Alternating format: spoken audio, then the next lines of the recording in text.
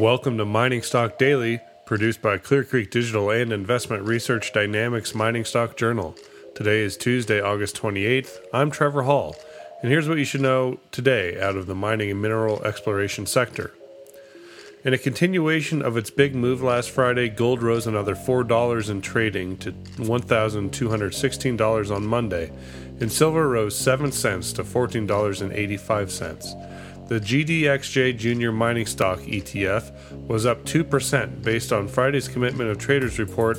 The hedge funds are net short a record amount of gold futures and have taken on a considerably large net short position in silver futures. According to Mining Stock Journal editor Dave Kranzler, based on the historical track record of extreme hedge fund long or short futures positioning in gold and silver, there is a high probability that gold and silver will stage a sharp rally in the coming weeks. New Legacy Gold reported drill results from summer exploration program at its Red Hill project in Nevada's Cortez Trend. Assays include an interval of 8.7 meters of 16.9 grams per ton gold, within a border interval of 22 meters of 6.6 grams per ton gold. Oceana Gold owns 16.2% of New Legacy, which trades on the U.S. under the symbol NULGF and on the TSX under the symbol NUG. BMO Capital raised its investment rating on First Majestic Silver to outperform. The average price target of AG among mining stock analysts is $9 per share. The Mining Stock Journal recommended First Majestic as an opportunistic buy to subscribers in its August 16th issue, including longer-term call option ideas. ATAC Resources announced today that it has acquired Stinger claims adjacent to its Connaught Silver property in the Yukon.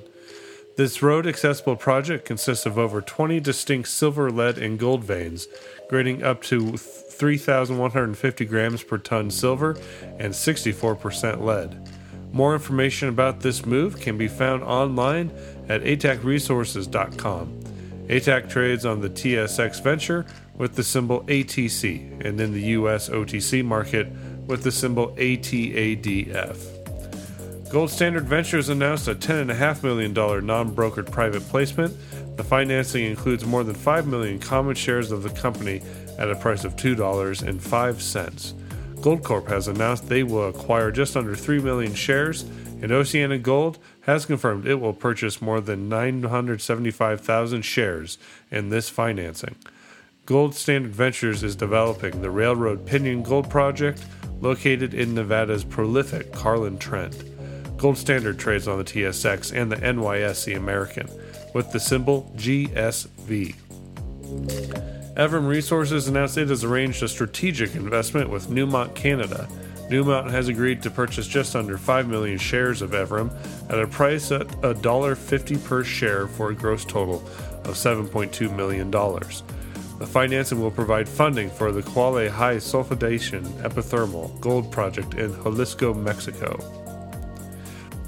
The Mining Stock Journal presented several high-quality, large-cap, oversold mining stock ideas along the First Majestic, including Alio Gold, Treasury Metals, Seabridge Gold, and Premier Gold. The next issue is out on Thursday and will include more names the Mining Stock Journal is recommending to take advantage of a bullish view on gold and silver.